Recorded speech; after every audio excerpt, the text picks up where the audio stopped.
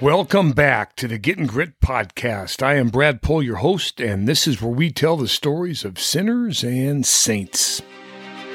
There is a very fine line that separates the geniuses from the crazies.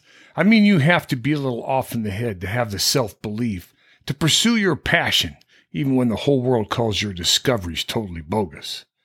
Every genius was and is crazy in their own way, some more than others.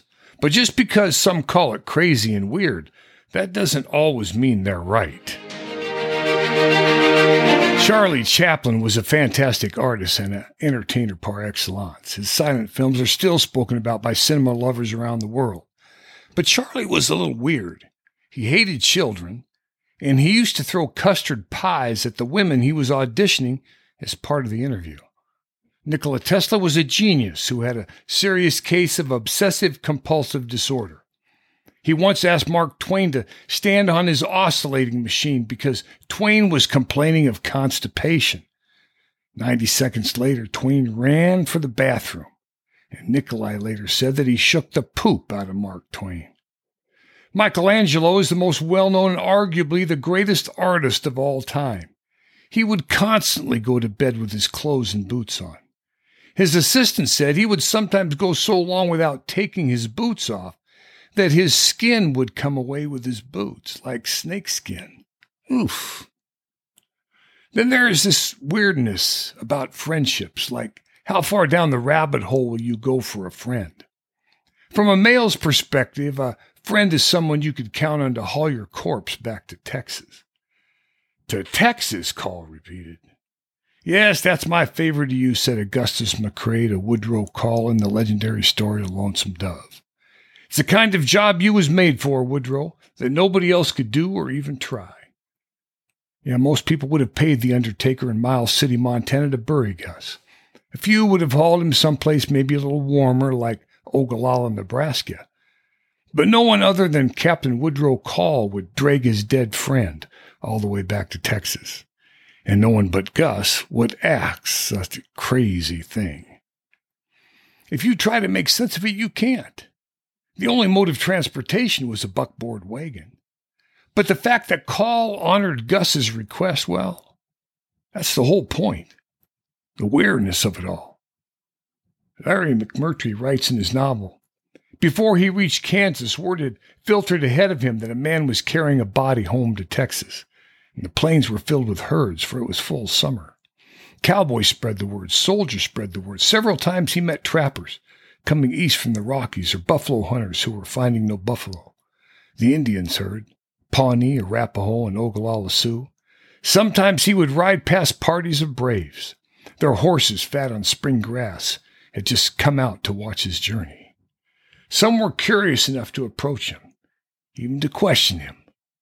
Why did he not bury his compañero? Was he a holy man whose spirit must have a special place? No, Call answered, not a holy man. But beyond that, he couldn't explain. No one can explain friendship, but you know it when you see it. It is, however, a common thing that when folks pass away, either themselves or someone else wants to send them on their way with something from this life. Humphrey Bogart was cremated along with a small gold whistle bearing the inscription, "If you want anything, just whistle," which he had given to his widow, Lauren Bacall, years earlier. Leonard Bernstein, the most famous conductor and composer, whose works included the musicals On the Town and West Side Story, was buried with a piece of amber, a lucky penny, a baton, a copy of Alice in Wonderland, and a pocket score of Gustav Mahler's Fifth Symphony. David Brenner, the legendary comedian, was asked to be buried with $100 in small bills just in case tipping is recommended where he was going. Bob Marley was buried with his Les Paul guitar, a Bible, and some marijuana. George Burns, the vaudeville, radio, television, and movie comedian, saw as much or more of life than just about anyone. He lived to be 100. His cigars were a constant prop, and he went to his grave with 3 in his pocket. Frank Sinatra was buried with a bottle of Jack Daniels, a pack of Camel cigarettes, a Zippo lighter, and $1 worth of dimes. The dimes were reportedly in case he needed to use a payphone. Wild Bill Hickok was buried with his rifle. Ronnie Van Zant, the Leonard Skinner frontman, was buried with a black hat and his fishing pole. But we all know that we can't take it with us, all these perishable things, and the practice of doing such isn't really weird or crazy. They're just proclivities of mourning. The weirdness of Christianity comes down to our faith and accepting what C.S. Lewis writes. To be a Christian means to forgive the inexcusable, because God has forgiven the inexcusable in you.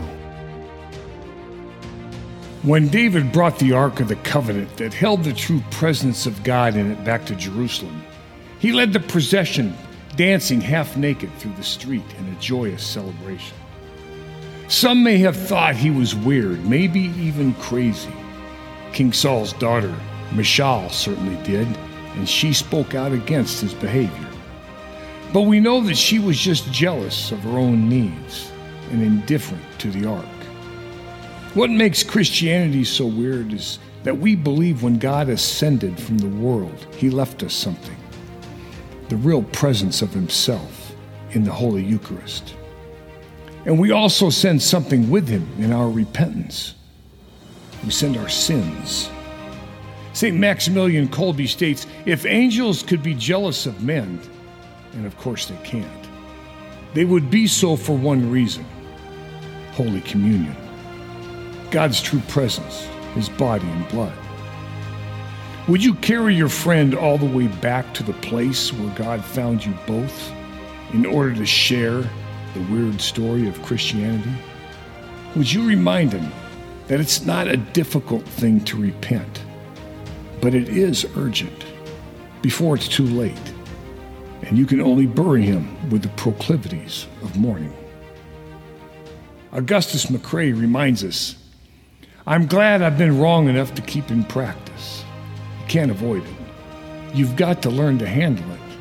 If you only come face to face with your own mistakes once or twice in your life, it's bound to be extra painful. I face mine every day. That way they ain't usually much worse than a dry shave. Ain't it so? This is Getting Grit signing off. Blessings to you all. Dominus Vobiscum.